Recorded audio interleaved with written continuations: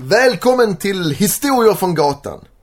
En podcast som skapar en levande social historia om gatuartisteri och några av de knäppa karaktärerna som lever i den världen.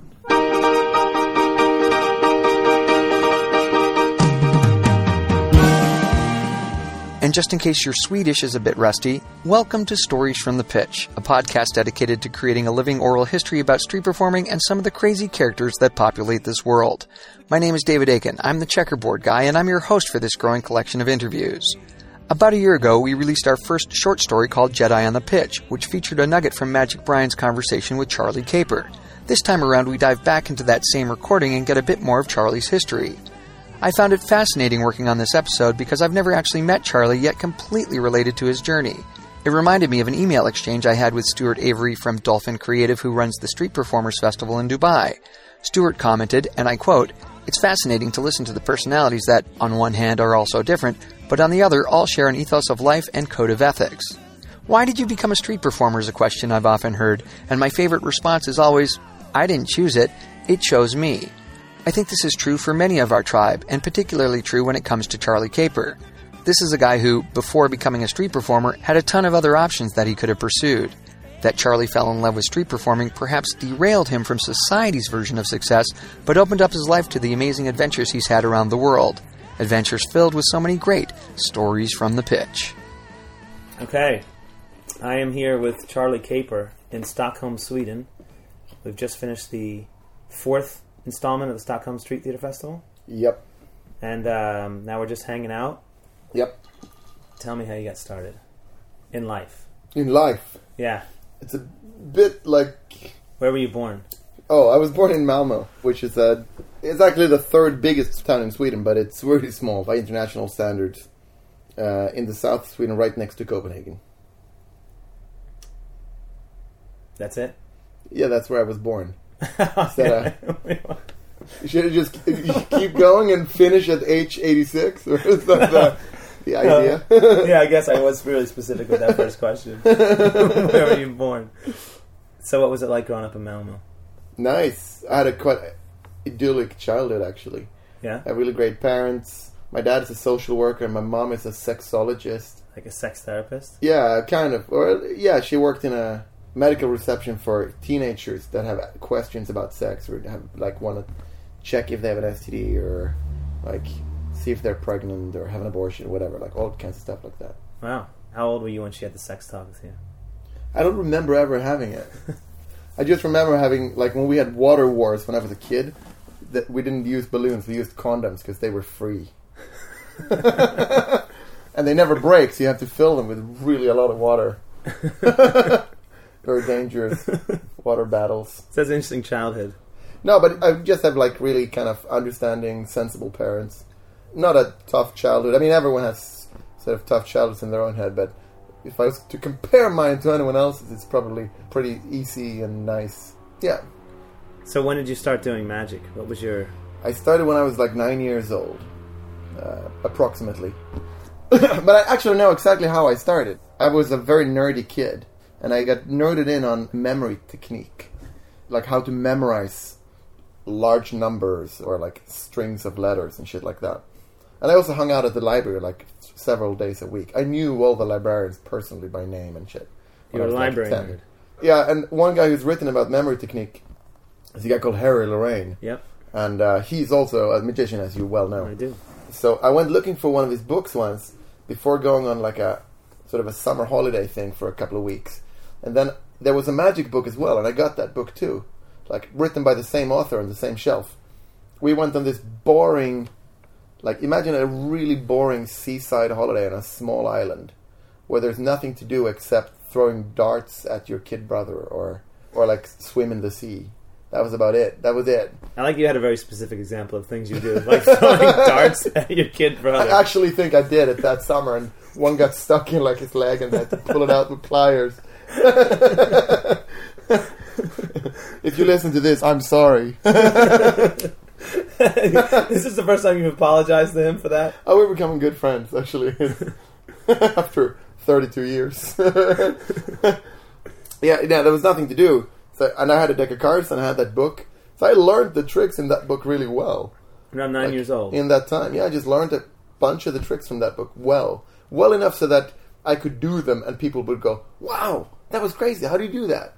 And by learning a couple of tricks that actually had an effect on people, like sleight of hand card tricks, that was sort of my entry into it. And then I had an interest for my whole life from then on that went like up and down up until the age of like 22 or something, and then that's the only thing I've done since then. But so you just did it just for yourself. You weren't performing. No, I weren't performing properly. I was doing card tricks for people in school and stuff like that. And I had a couple of gigs. I started getting gigs when I was like 14, 15. But it was like quite an on and off thing. Mostly cards. And mostly card tricks. Up to now I don't like cards at all. I know some of the best card magicians in the world. And they do really crazy stuff. And then I know some really lousy card magicians. And they also do really crazy stuff. It's easy to do card tricks. It just, like, with card magic, so much has already been done. It's just so exploited. And there's so many areas of magic that you could explore where no one's done anything. Mm-hmm. So I'm like, well, it's more fun to do something there instead. Okay, fair enough. So you started with cards, did that for a while. Yeah, but I had a big lapse when I was like 15, 16. Mm-hmm. And my girlfriend at the time, Sophia, her best friend Amanda, had a birthday party. And I was at the birthday party. And her dad was this sort of guy who was just there, but he was just hanging out in his own room. And halfway through the night, I was like, what's your dad? Like, he's just gone. Like, oh, he's in his magic room doing tricks. And I'm like, what? Really? And I went and knocked on the door, and he opens the door.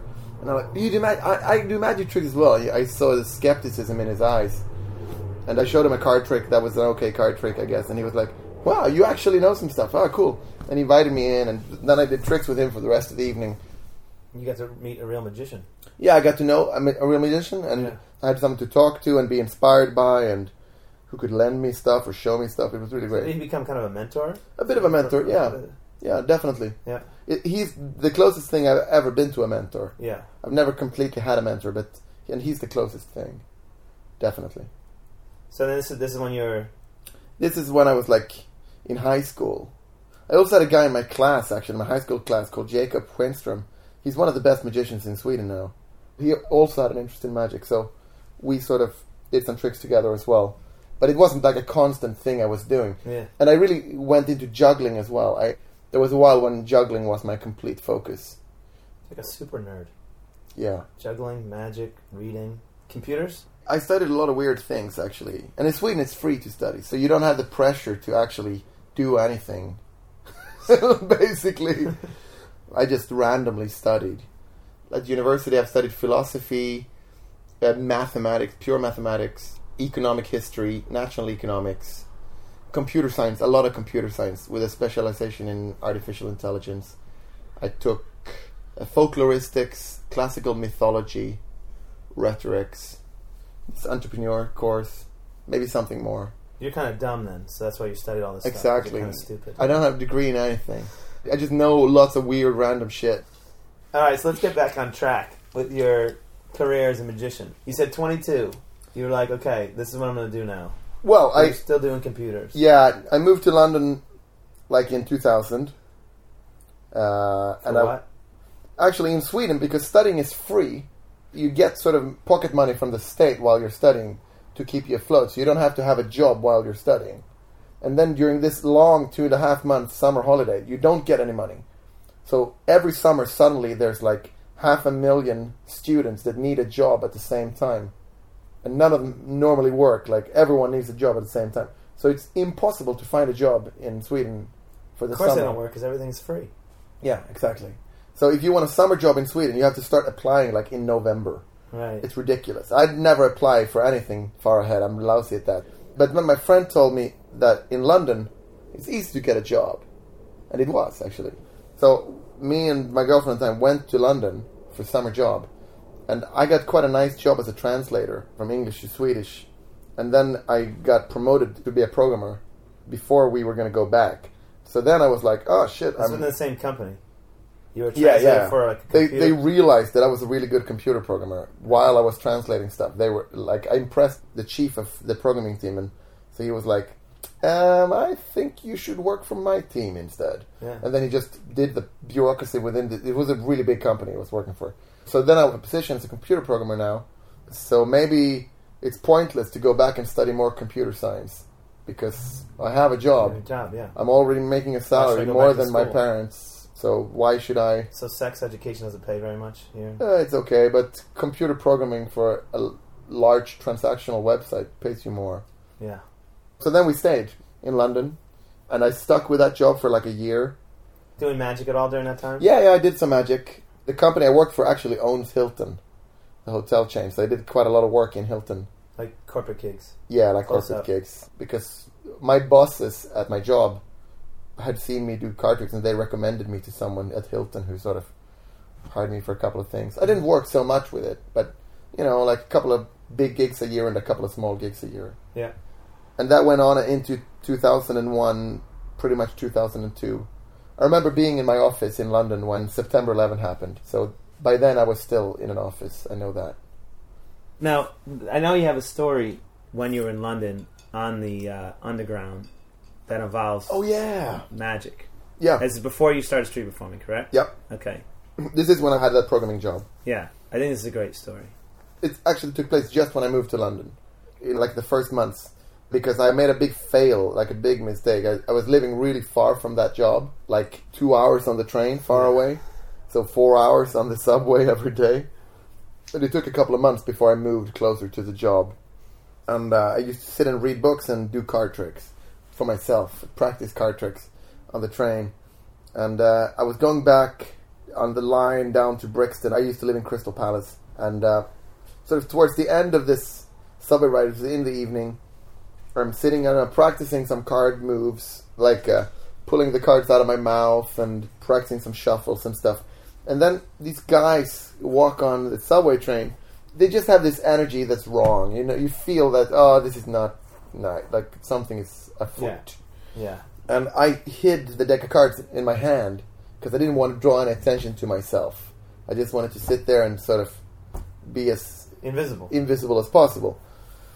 Well, yeah, they started shouting something like, but sort of they all zoom in on me for some reason, like 5 or 6 guys, and one of them goes like, "Give me your money." It's like a mugging on the subway. How many people were on the car with you? It was actually quite a few people. Yeah.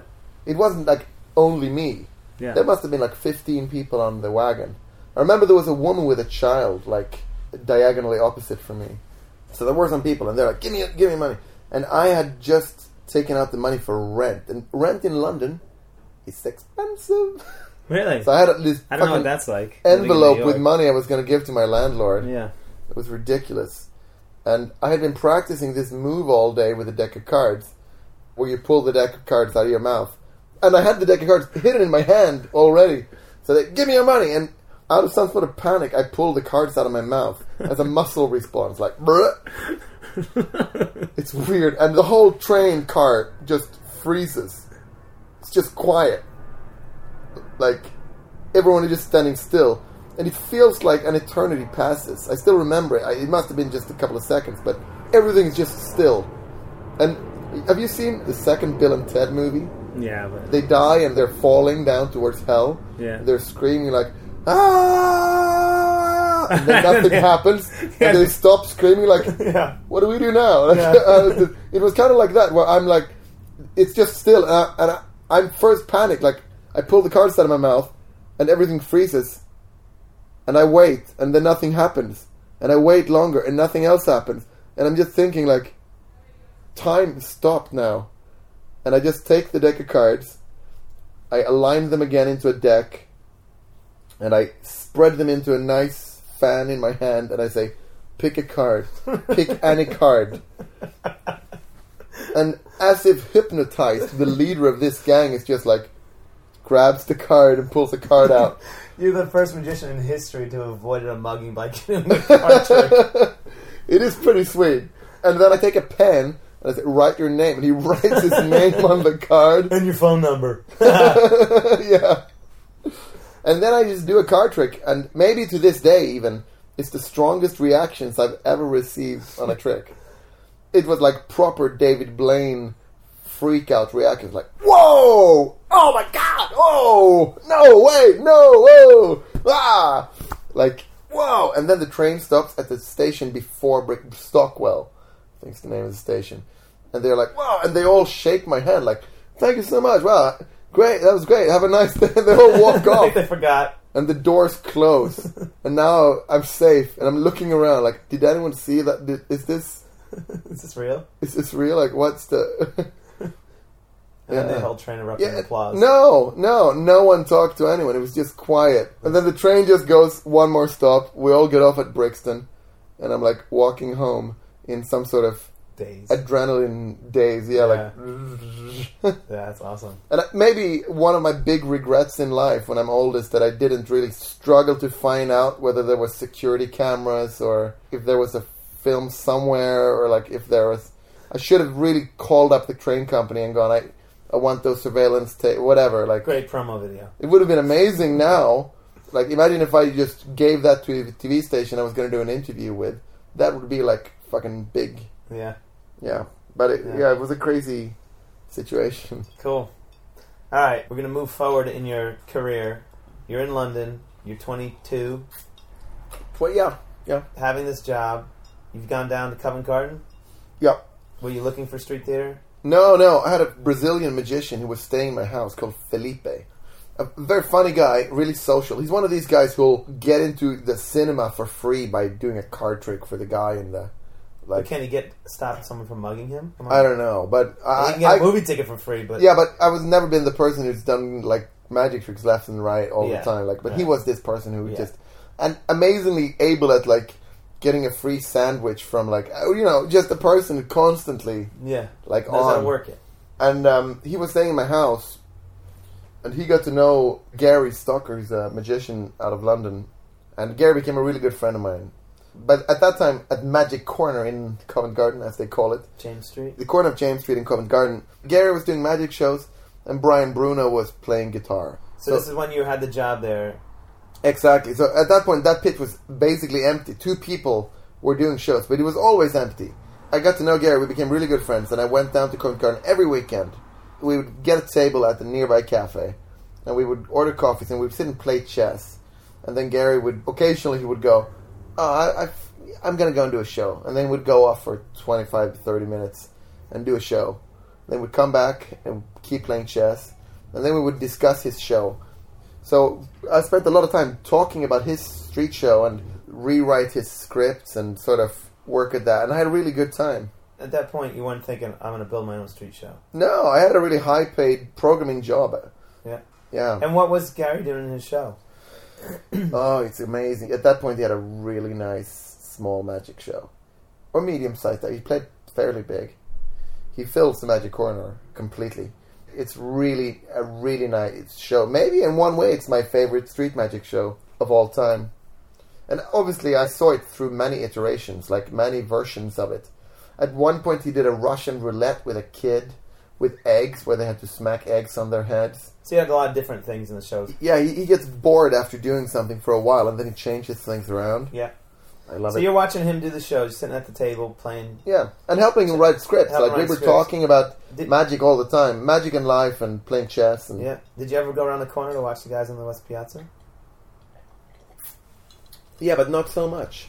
I remember Pepe from that time. That's kind of the show that I really remember from that time. Because you didn't really... You weren't thinking, I'm having interest in street theater. You just want to have... Yeah, at that point, I wasn't interested in becoming a street performer. No. I was happy at my job, and I just enjoyed the atmosphere down there. I loved playing chess with Gary and having these discussions. Sometimes we would do magic experiments. We would go to the magic shop, Davenport's, which is just a couple of blocks from Covent Garden. Yeah. And we would just find some weird prop that they had and buy 2 of it, 1 each, and then we'd go back to the cafe and we'd just see what kind of weird shit can we come up with this, and we would just sit there and make things. Like, we had an amazing vanishing spoon and teacup thing that we built, like just stuff like that. Wow, it's really nice. Cool.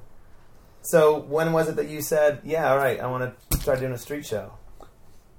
It was less that I said I want to try doing a street show, more that I decided I don't want to do what I'm doing now. Yeah, okay. And then I guess I had sat down, like, in Covent Garden every weekend. Every Friday and Saturday, I would just hang out there, playing chess, drinking coffee, and talking about life. Then I realized that was a great thing to do on Saturday and Sunday. My friends spent every day of the week doing that. And I was like... And they had money in their pockets. Maybe I'm in the wrong business. Yeah. Well, yeah, I was doing really well as a programmer. Yeah. But I decided to quit. I needed some rest, so I took all the money I had saved up. And I went to Asia and spent 6 months there, just hanging out on a beach. And I think when I was there, I decided, okay, I'm going to be a street performer. This is what I'm going to do. And then I burnt all the money I had. Because I tried once or twice before I left for Asia. I had tried to do street shows, just for fun. And I couldn't do it. It was just horrible. It was so bad. It was so painful to just have people ignore me. It's hard. Yeah.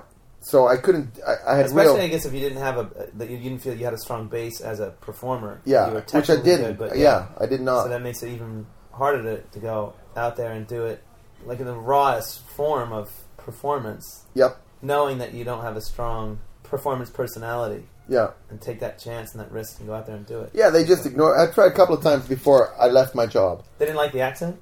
I mean, that should have been... That's one big factor. That was your crowd build. You know, I tried to do a show in Ireland once in a really heavy Swedish accent.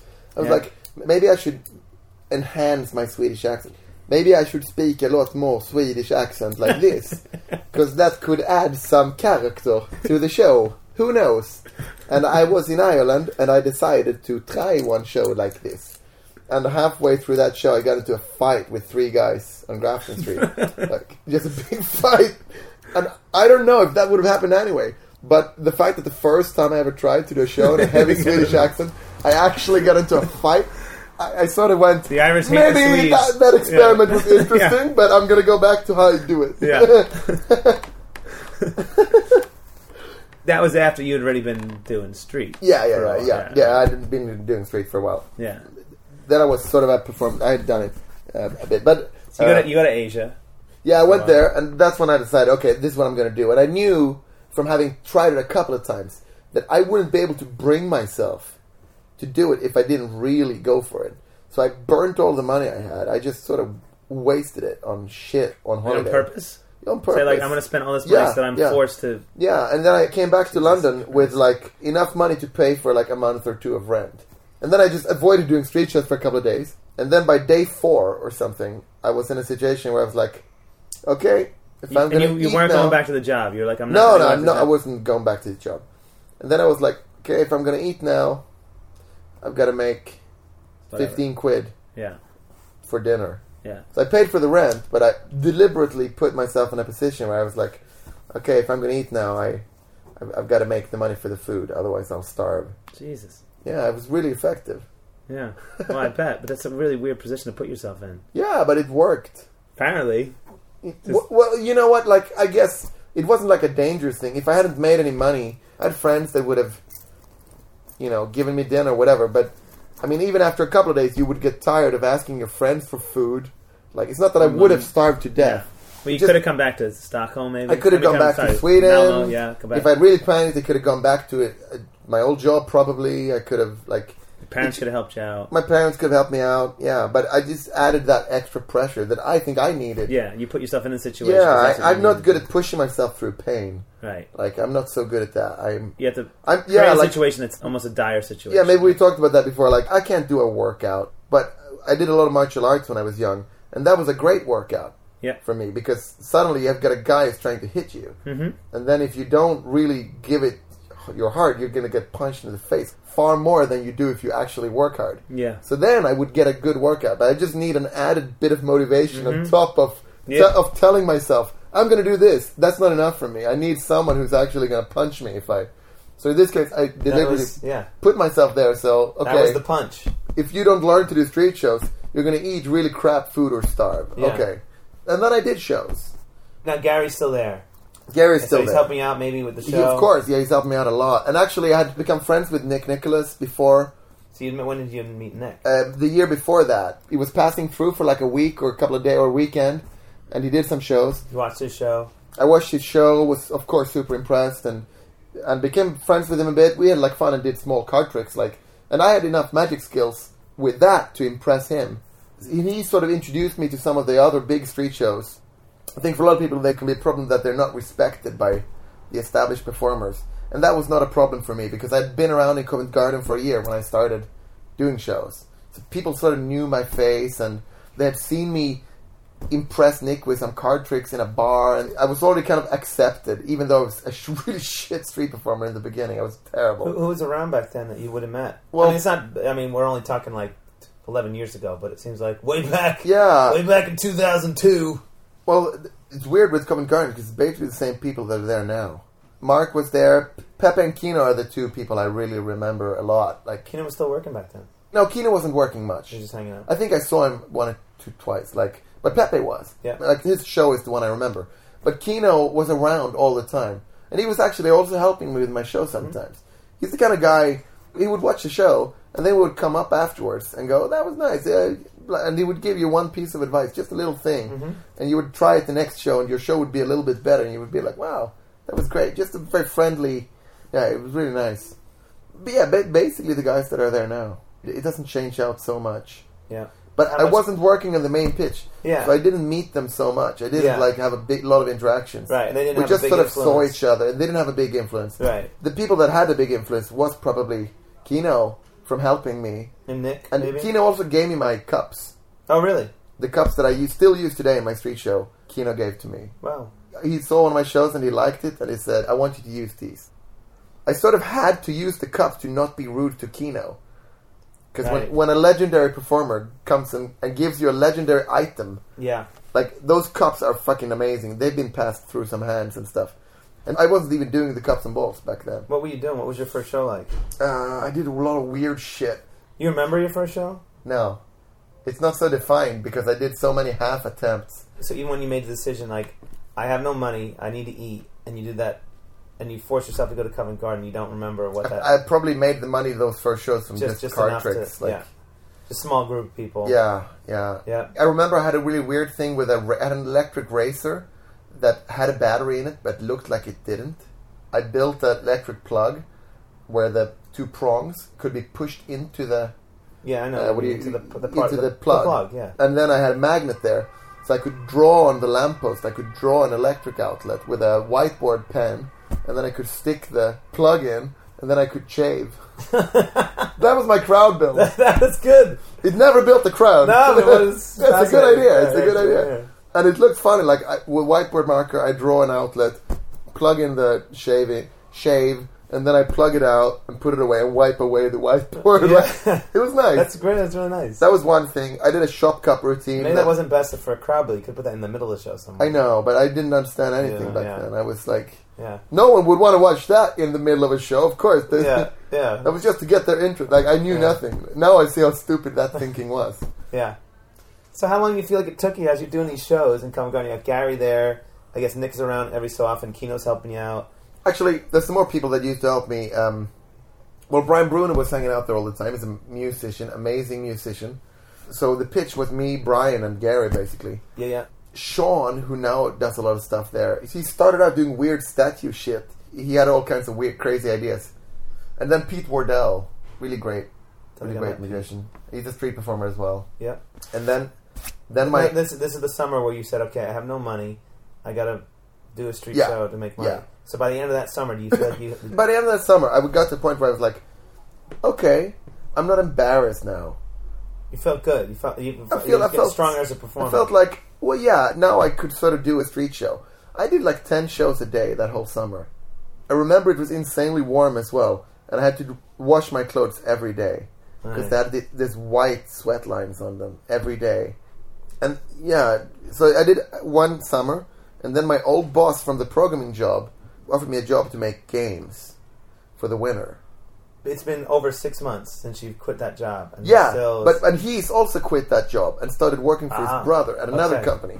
And they now need a good programmer. Okay. So he calls me up and says, hey, you want to make games? And now it's winter. So I'm like, okay, I'll work till April. So I work with them till the April and make games. We made games for the release of movies. I made the game for Van Helsing. Remember that movie? Great movie. Yeah, I remember The Hulk. The bad Hulk movie. What was the game? It was the game for the website. So what was the game that you made? The Van Helsing game was actually maybe the best game we made. But I made a game that was a clone of the old Amiga Commodore 64 game, Commando. From the Schwarzenegger movie. That's a great game still. And our clone was fucking great. Did you have the same cheat? Up, down, down, right, left, A, B, start? Of course. Then I'm a purist, Brian. You know that by now.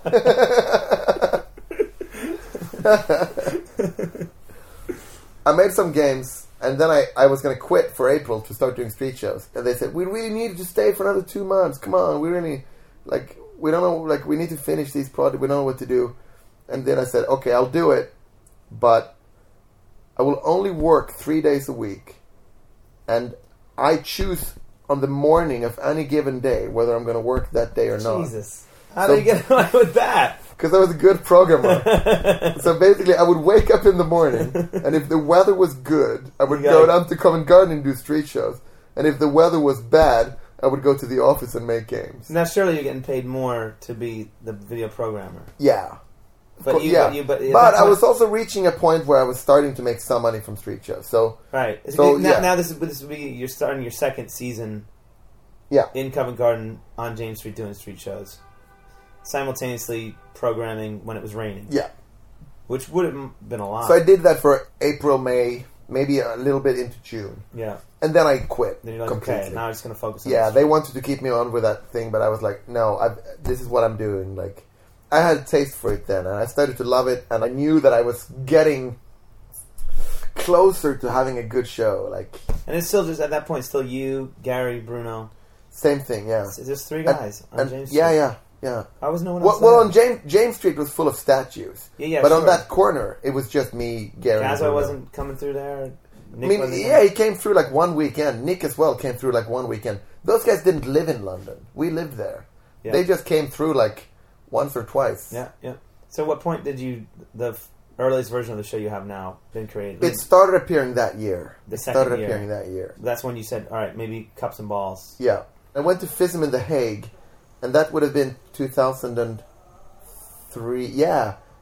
Did you compete in FISM? No, I just went there just to see stuff. Yeah. So I went to the Magic World Championship, and around there is the time when my show started taking the shape it has today. I had been given the cups from Kino, and I had made a deliberate decision to not be Gazzo. This was at the point where the Gazzo clones were starting to appear, and I don't work well with a harsh sense of humor. Or he was kind of setting the standard for that kind of show. Him and Nick are such amazing, and I wanted to go in a different direction. Yeah, even though I was using the cups, but I wanted to take it in a slightly different direction. I wanted to have a nice character on stage and more the dapper. So to try to play that character. So it was both a decision in that I wanted to be different from them, and I don't find aggressive humor so funny, right?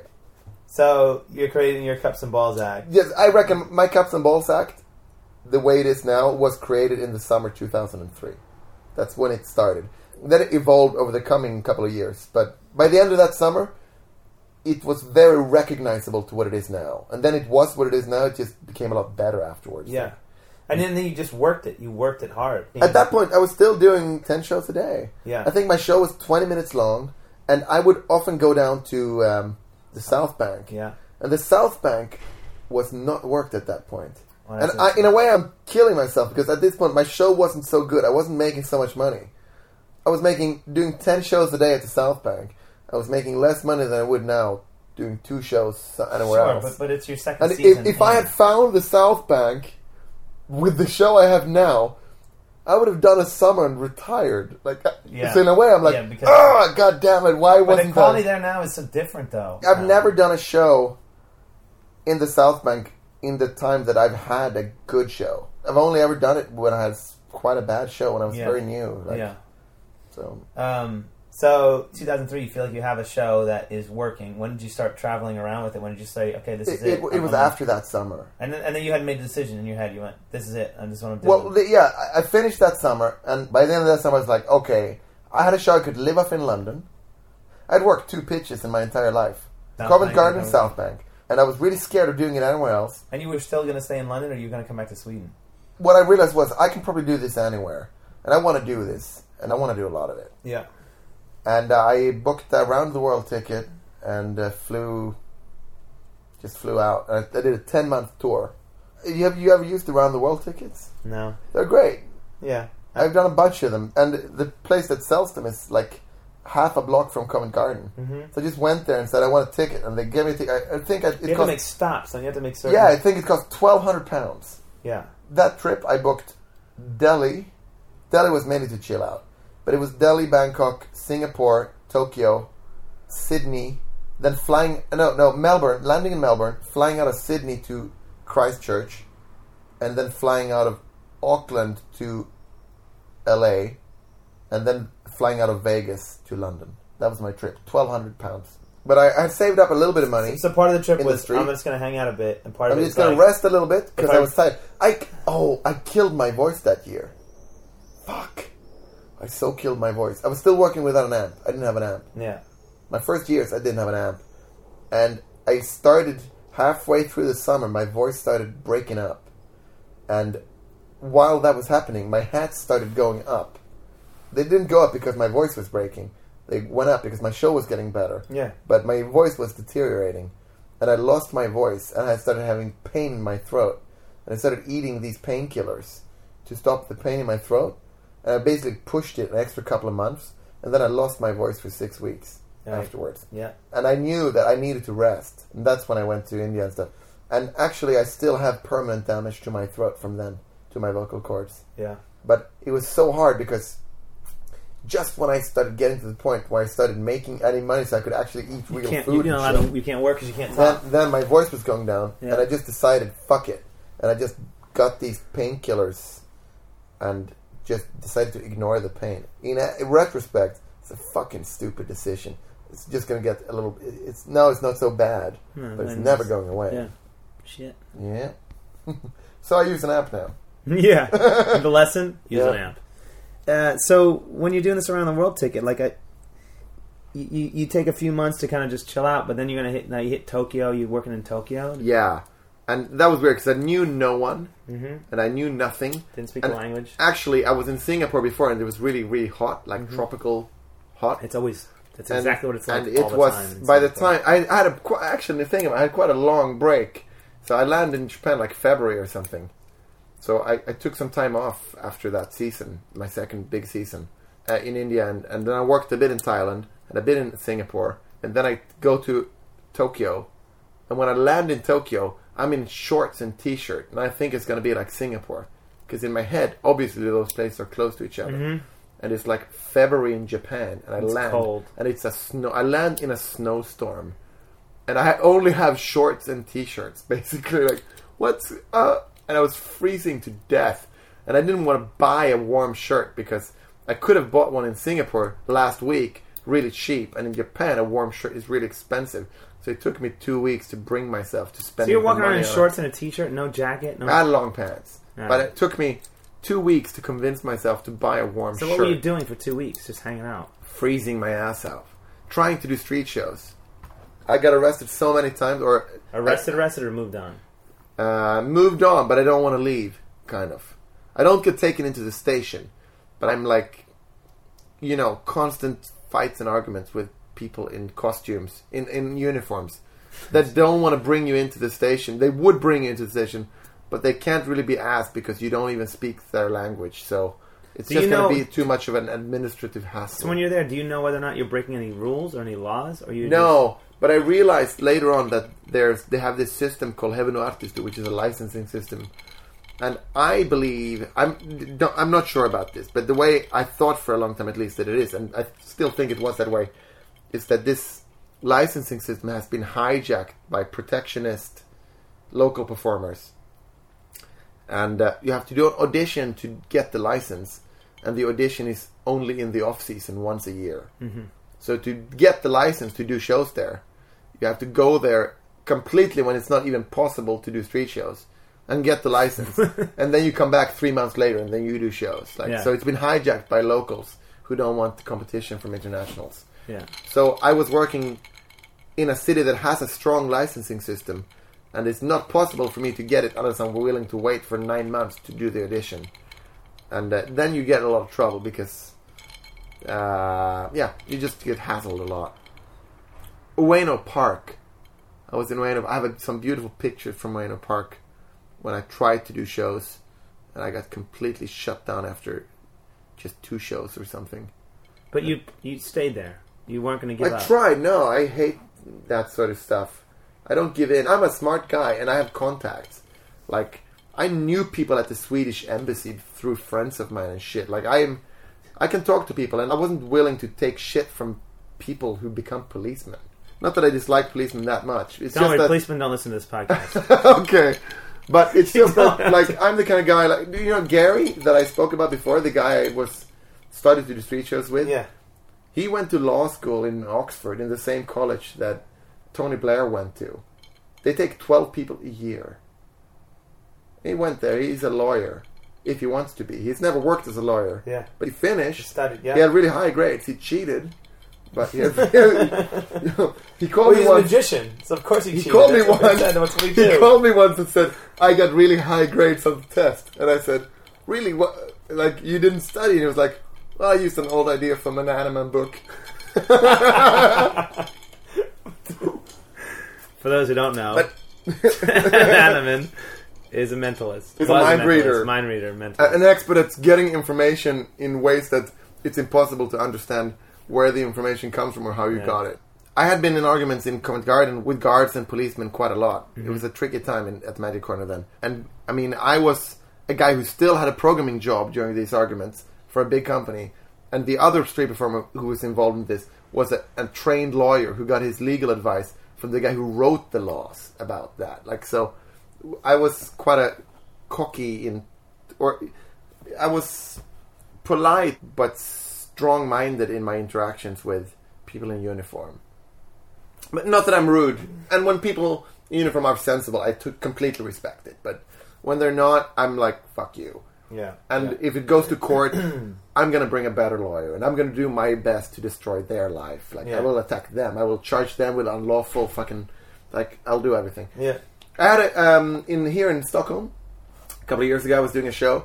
And a policeman comes up to me and goes, you're not allowed to do shows here. And I'm convinced I am allowed. Or he goes, you have to leave. You can't be here now. And I asked, my first question is, you mean now, right now, today, or you mean forever? Like, all the time. Mm-hmm. And he says, no, just today. And then I'm like, oh, okay, cool. I'll be out of here in 5 minutes. And I pack up and I leave. Because I realize something is going on. They want to have control of what's going on. Something happening that day. Something is happening that day. Cool. Yeah. Great. I complete respect for that. And I pack up and leave. But if he had said, no, you're never allowed to be here, then I would have been like, okay, well, you stay here. I'm going to do a show. I start a show now. I gathered 20 people and started. And then you arrest me for whatever you think I'm doing against the law. Yeah. And then, meanwhile, I'm going to figure out anything I can charge you with. And then we meet in court. Yeah. Great. Let's do it. Yeah. So that's sort of my position. And sometimes... I mean, there's so many reasonable policemen, and there's so many unreasonable ones, and I respect reason, but I don't respect idiotic orders and uniforms. Yeah. So, going back to the first season, you're in Tokyo. You're doing your round the world trip. I was suffering in Tokyo, freezing, in Tokyo, you're making no money, being stopped by the police. But you're not stopping. You're like, I'm going to keep doing this. I'm going to move to the next place. I have another tale from the pitch for you. Tale. It should be called Tales. Tales. I studied rhetorics. Yeah. No, it's a sort of a straightforward. I use a piece of newspaper every show I do. I rip a full page out of a newspaper. Every show I do, I need one page. So if I do 20 shows, I probably need to buy 2, right? And I was doing shows in Shinjuku, sort of the shopping district of Tokyo. And they closed at that. I don't know. They probably still do it, but at that time they closed the whole thing down for traffic on Sundays. And I was doing like short hit-and-run shows, hoping that no policeman would walk past. Yeah, well, 15, 20. 15, 20. Maybe even 25, who knows. But mostly English, a little bit of Japanese. Exactly. But you're getting a crowd, people are... I had learned, Butterfly Man once posted some Japanese lines. I remember seeing on that. On Peanut, yeah. And I had took some of those, and I had a Japanese girl that I had a fling with in Singapore who'd help me translate a couple more. And that was my Japanese lines. Mm-hmm. I had like 15 Japanese lines in the show. Enough to get together the crowd, enough to... Exactly. Yeah. And basically, a couple of random lines like, Shikaku ni kite kudasai, which means come a little bit closer. Or Chotto matte kudasai, which means hold on or one moment, like wait, like, and then my bottling speech. That was it. That was all I had in Japanese. And I was doing this show. It's a really nice show too, like just a big crowd, lots of families, really nice. I'm doing the show. They're really loving the magic stuff. And then I get to the end, and I take out this piece of newspaper, and I'm like, and here, a piece of newspaper! And the energy kind of goes weird in the audience.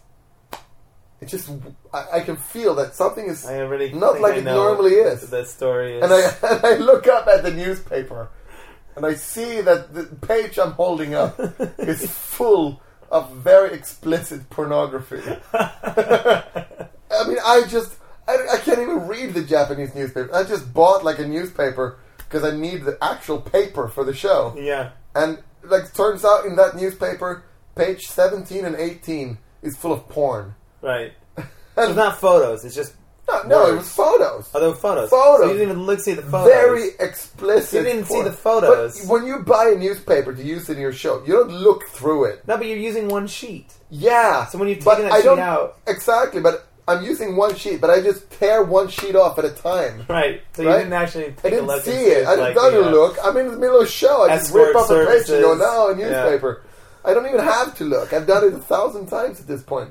So there I am, illegally working in Japan without a visa, without a permit, at a place where I'm constantly being stopped and harassed by police, in front of a big crowd of families and children, shaking explicit pornography at them, speaking a language they don't understand, and I've been using a lot of Japanese lines, so they think I speak Japanese. Right, so they think they think I'm fluent. Yeah, they're like... And in reality, I can only parrot a couple of sentences. Yeah. So they think I speak fluent Japanese. So I'm shaking porn at these kids and families, and there's nothing I can say, there's nothing I can do to explain that they will even understand.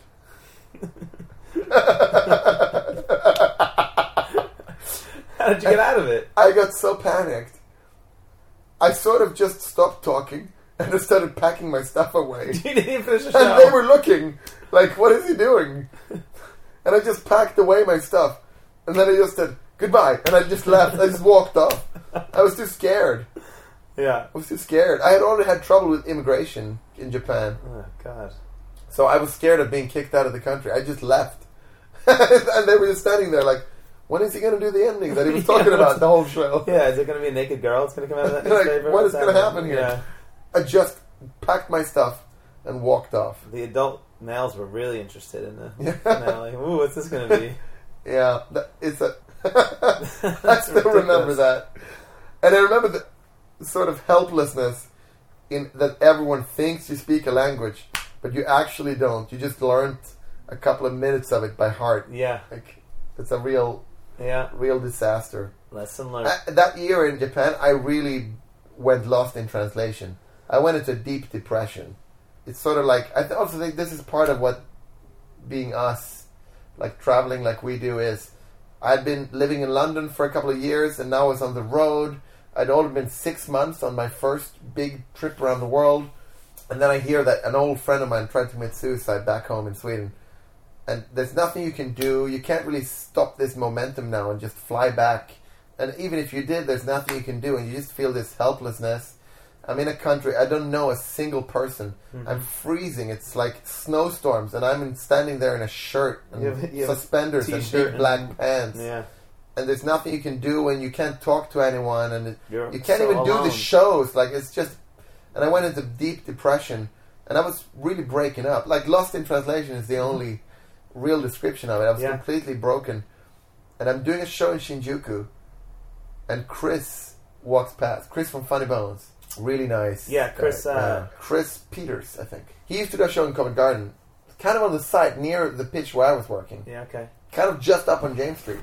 Really great original puppet act. Okay. With another guy, and then he moved to Tokyo. He went to Japan with no money. He saved up the money for the ticket, and then he left. So he lands with like $20 in his pocket. Like, okay, I'm going to live here now. I'm going to do shows. Crazy. Like you, but different. Kind of like me, but I actually had a little buffer by that point. Yeah.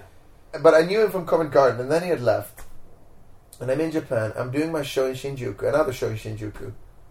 And I'm so completely on the verge of a psychological mental breakdown. And I see his face. He walks past. It's like glowing. And I wave at him. And he waves back. And I know it's him. I'm in the middle of a show. And I run after him like, Chris, what are you, oh my God. I need you. What are you doing? What are you doing here? Hugging him like, wow. Salvation. Amazing seeing you here. And he's like, how's it going, Charlie? Like, how's it going? And I'm like, oh my God, I'm so glad to see you.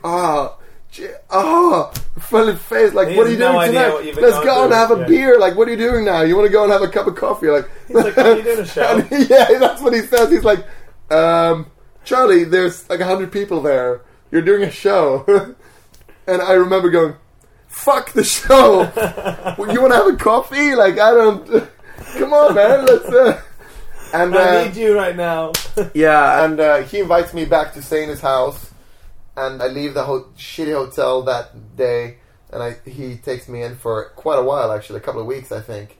I'm just staying with him and Keibo and Yukina, and gets completely taken care of them. It was great. Wow.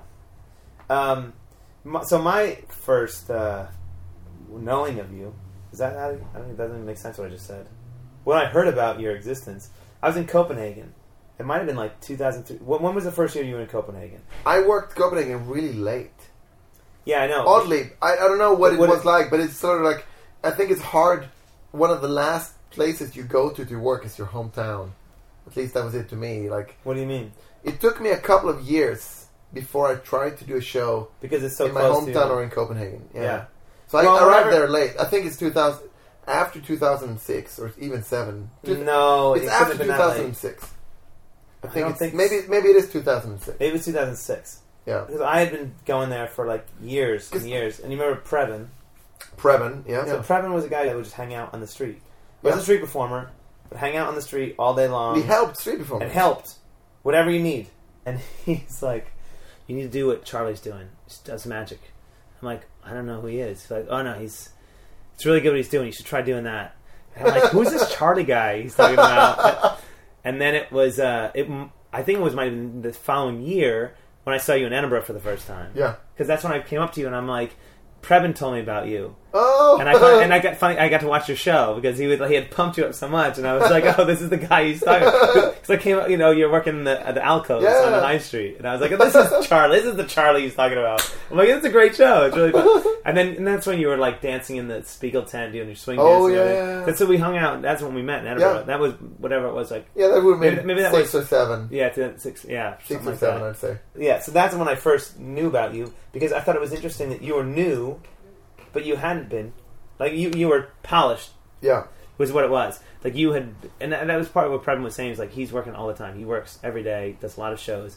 Working really hard. In Copenhagen, my first years, I was doing, like, also 5, 6, 7, 10 shows a day sometimes. You would work but so by the time much. by the time I arrived in Copenhagen, because I arrived late, you were one of the people were talking about in Copenhagen. Yeah, I would go every year. Yeah. And do this... Because I did arrive it was kind of 5 or 6 then. or 7, like 5 or 6 maybe. It was 6 years in a row. It was my first, yeah. Copenhagen, it's still kind of nice, but it wasn't really nice. Yeah, it was much better. You can have 2 big shows happening at the same time, like 2 full, massive circus. It's weird. I feel like I've known some of the great pitches. There was a point that I've heard about when Japan was amazing, like the 90s, when it was the best place in the world. I've experienced a couple of those places, like Ireland in 2004 or 5 when they had their big economic boom. You work in Grafton Street. Incredible, yeah. Like, I've experienced that. I've experienced a couple of places that have been those great places of their time. Maybe that place was the best place in the world that year. You know? I've experienced a couple of those. And now, it seems like all the pitches where I go, they're not so good. And I know that those great pitches are somewhere. I just don't know where they are. Are they? I don't know. I'm sure there is. I'm sure. There's probably something. There's probably some golden pitches somewhere. I'm sure. And it's going to be in some weird place that we won't even think about. Poland, like Warsaw. Warsaw 2015. It's going to kill. Well, someone's going to come back like, But you don't know. I bought my flat and paid for it in cash from Warsaw. Yeah, fucking Warsaw. Yeah. It's going to be like that. But I don't know because I feel like just don't know. I feel like there's so much more control now over things. Like there's yes, in the pitches where you've always gone. No, it's just around the world. No, there's places, dude. There's always going to be somewhere that's the place. Yeah. And there's only going to be 3 people that know about it because that's what makes it the place. Right. Is that there's no competition. Yeah. There's no one else. Like that's what makes it. So those places exist now. It's just that I'm like an old guy that doesn't understand email. Now, I don't know where those places are. Yeah. I'm too comfortable to go and explore to find them. Yeah, but you don't need to find them now because you can. I don't need to, but I want to. I would love to find. Like, I wish I could stumble upon. Yeah. So at a certain point, you're moving on, which is why I mentioned. Like, I guess when I had heard about you, maybe we were going to say like around 2006. Then you're rolling. You have your show. You have a solid show. You've been working it. You've been traveling around. Consistently all year round, or taking breaks? I did basically 3 round the world trips in 3 years. Yeah, and worked all year round, no breaks. If it wasn't raining, and explored and worked certain pitches. Like I had a good mix for a while there of going to places where I knew it would be good, and going to places where I thought no one else had ever been. Yeah. Sometimes it was terrible. Sometimes I found these gold mines and worked them, and did 10 shows a day there, and just moved on. No one might have ever worked them since, and I just traveled a lot. Yeah. I had no home. I had no base. Everything I owned was with me all the time. And this is when I became a proper Busker, because when you travel like that, you don't have everyday clothing. No. Laundry is too difficult and annoying. All your clothes, it's your costume. You have like 2 sets of your costume and 5 shirts and a bunch of underwear. That's it. And then you just wear that all the time. You use that all the time. And that's also developed my costume, because I needed a costume that was striking enough to work as a costume in the street and to show people that, there's going to be a show, but sort of subtle enough so I wouldn't get beat up in the pub afterwards. Right, yeah. So that's the sort of mix. That's okay, right. And my costume still is like that. It's theatrical while still being not too theatrical. Sure. And I can go to a dive bar or to a fancy club. You can go to Doc Holidays and have it worked. Yeah, I've been to Doc Holidays in that club, in that costume, and I've had all those pabs with you. Well, it was the best beer of 1893. 1893. That was America's best. You've got to drink it. Apparently, when you're with Magic Brian, you've got to drink a lot of it. All right, so now here we are. Flash forward, it's 2013. You've been street performing for quite a while. In the world that we live in, we exist in a street theater. I would put you there with Nick and Gazzo as the top 3 Cups and Balls shows that are... Well, I'm not sure if I agree with that. Well, if you think so, I take that as an amazing compliment. Well, I think you solidified your place in street theater with Cups and Balls, with those props. There are 3 different shows. I've gotten away with a lot of stuff with those things. You have a very successful show. It does really well. I think a lot of magicians look up to you that are wanting to do a street show, a close-up street show. Cellini, I guess, would be another one, but he's passed now. So, I can't really count him. Yeah, but he definitely was a great, amazing great. But I would say you have a lot of respect.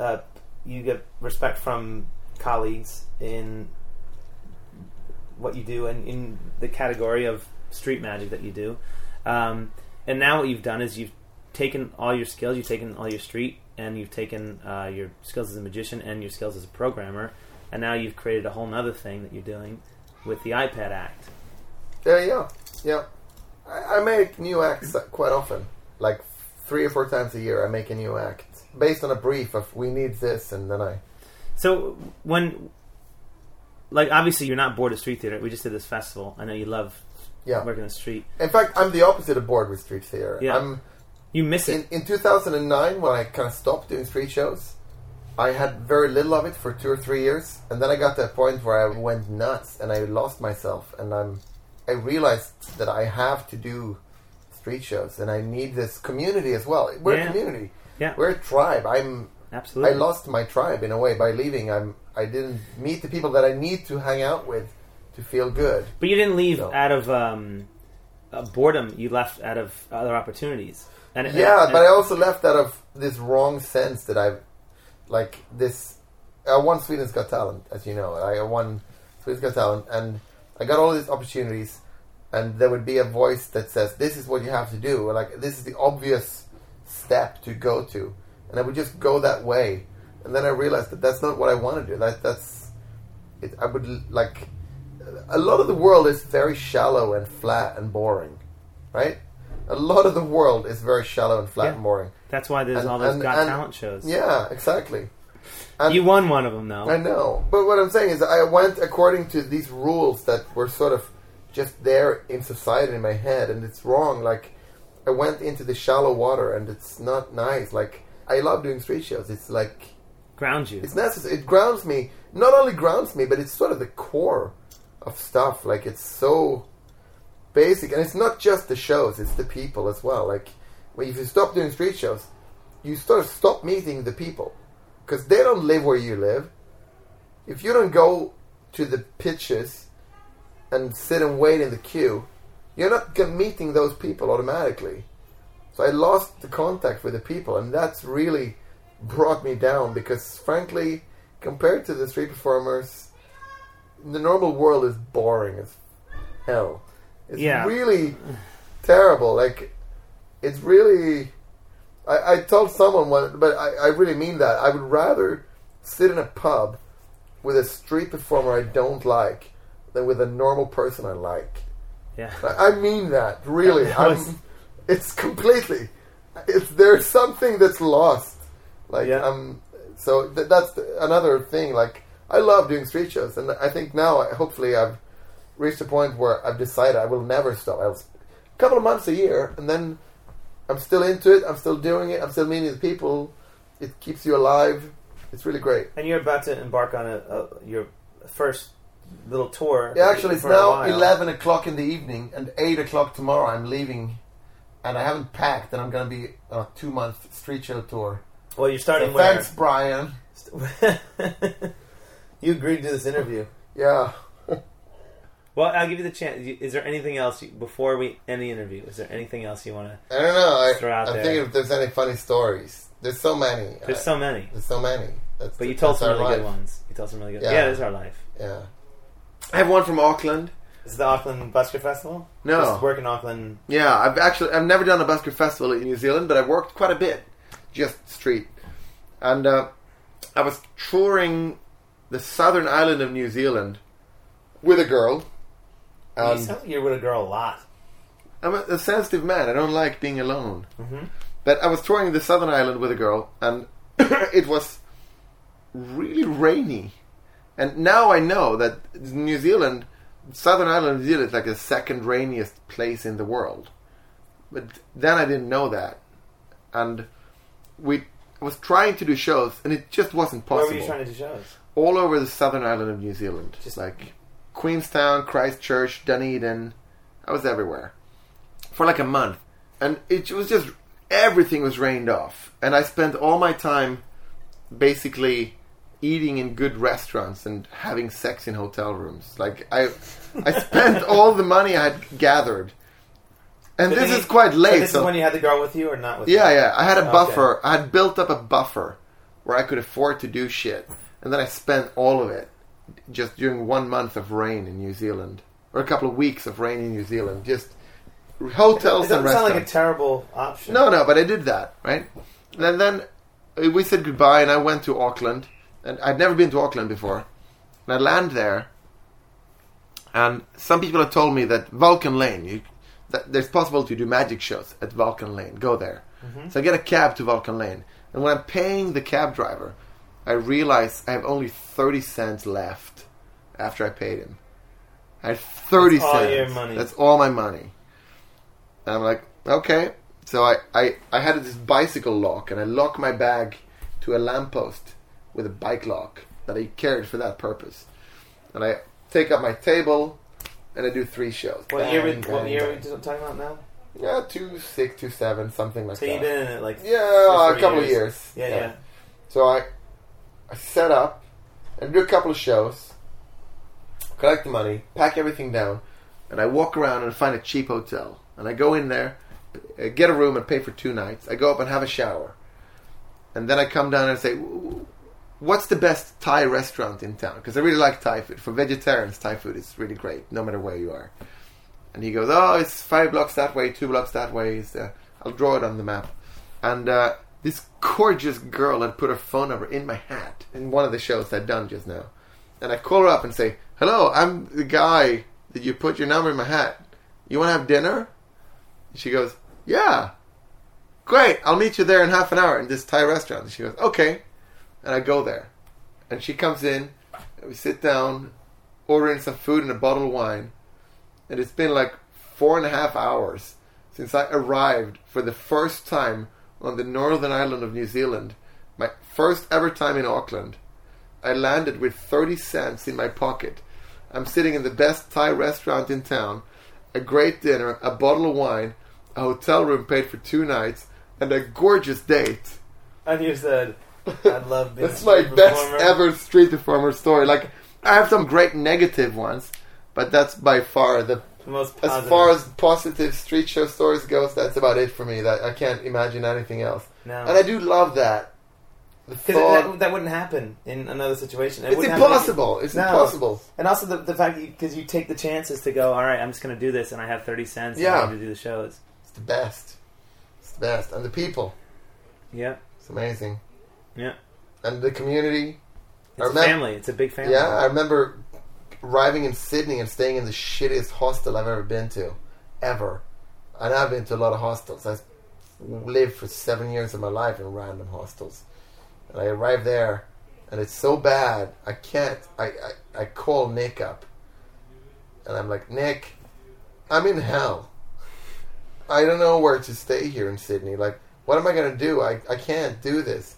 And he goes, go to my friend, Sean. Mike Boy. I had never met Sean at that point. And he just gives me his phone number. Just give him a call and say that I told you to call him. So I called this random number up, like, hello. My name is Charlie. I am from Sweden.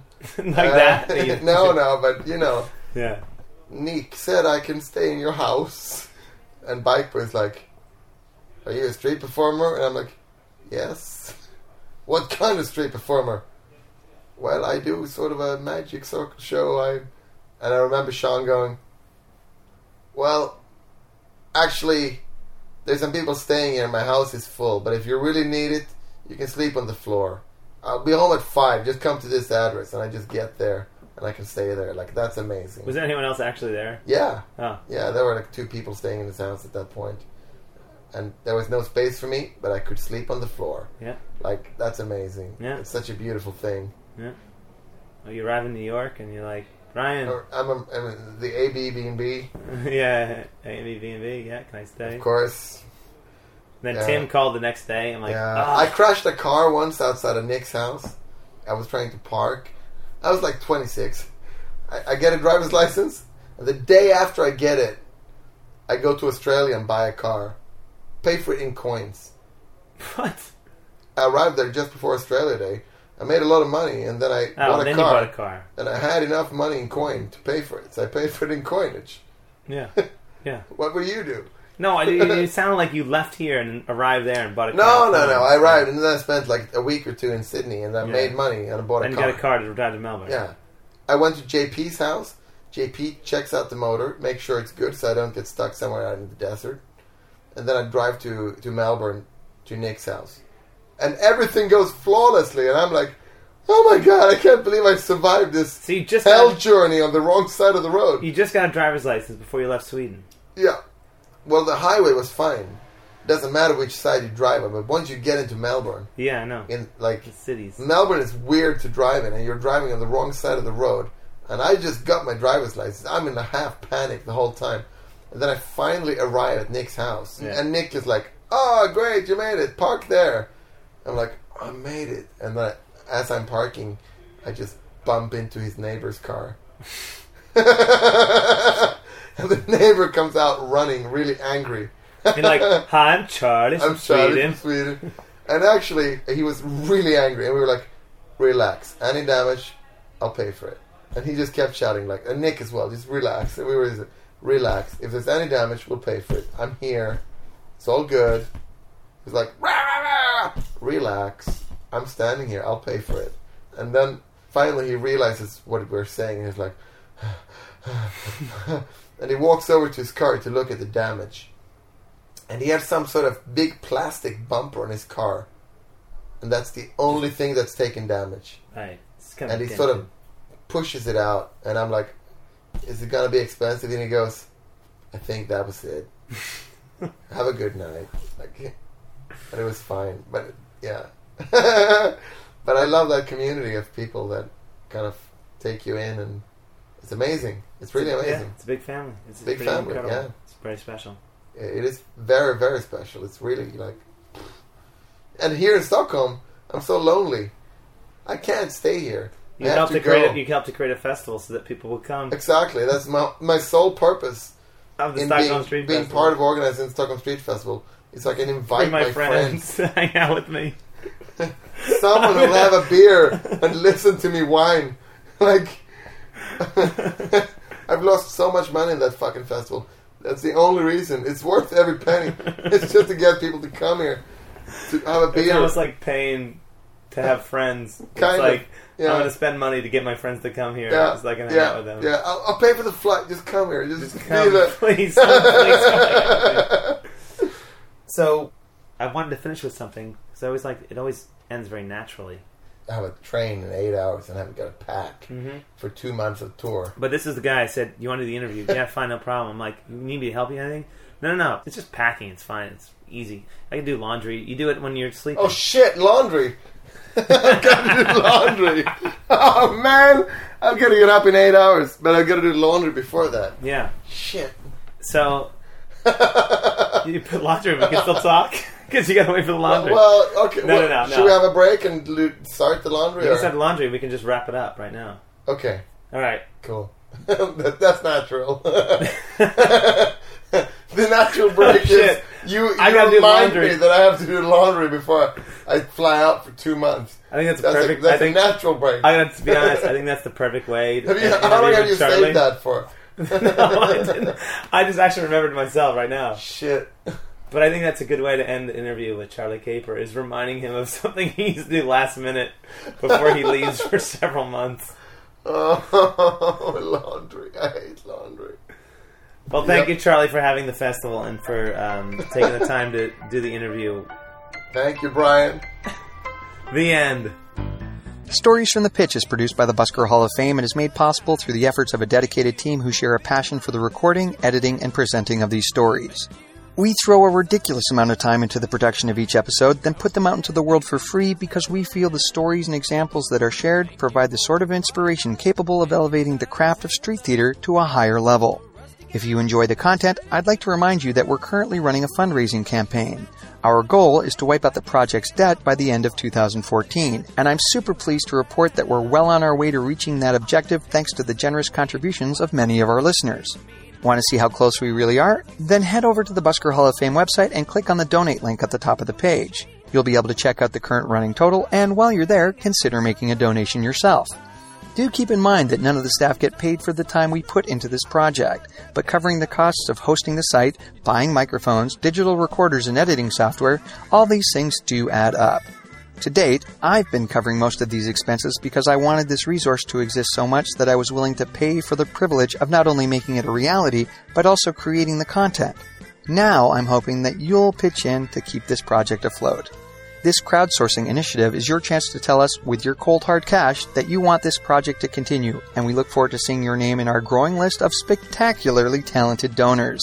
Your contributions really do allow us to grow this resource and generate more content, so thanks in advance for supporting this project and helping us wipe out our deficit so that we can keep things rolling into 2015. Music for this podcast came from 357 Lover. Links to both songs are available in the notes section of this episode on the Busker Hall of Fame website. You can subscribe to this podcast in iTunes. Simply go to the podcast library, type in Stories from the Pitch, and download away. And while you're there, please do consider leaving a review and giving us a 5-star rating. It'll take you just a minute or two, and it means the world to our production team. Got a story to tell? Something you think we could improve, or perhaps you're interested in becoming a sponsor of an upcoming episode? If so, drop me a line at cbg@buskerhalloffame.com. Haven't gotten enough Busker HoF content yet? Well, then check out our Facebook page at facebook.com/Busker Hall of Fame with its ever-growing collection of really cool street theater photos from around the world. Follow us on Twitter, Yappy, SoundCloud, and YouTube, or sign up for our newsletter. Links to all of these can be found on the Busker Hall of Fame website on the right-hand side of the page. Now, before signing off, I wanted to recognize a new-to-me term that I heard during this conversation that so perfectly describes a certain street performer reality that it needed some clarification. What's the term again? The Buskerado? Oh, yeah, I think Beautiful Stew has this word for buskers. Actually, I talked about it. Thanks you for giving him credit, but he didn't come up with that. Really? Yeah. Seriously, I think that... I forgot who he said came up with it. Well, I heard it from him. I know. Yeah. He uses it as a derogatory term. Right. Buskerado. Buskerado is a street performer who wears their costume as their normal outfit. Yeah. On behalf of myself, co-producer Lindsay Lindberg, Magic Brian, who both captured this interview and created the preliminary edit, and the rest of the staff of the Busker Hall of Fame, we hope this finds you well. And as you perform for audiences around the world, please remember to use your superpowers for good. I'm David Aiken, the Checkerboard Guy. Thanks for listening.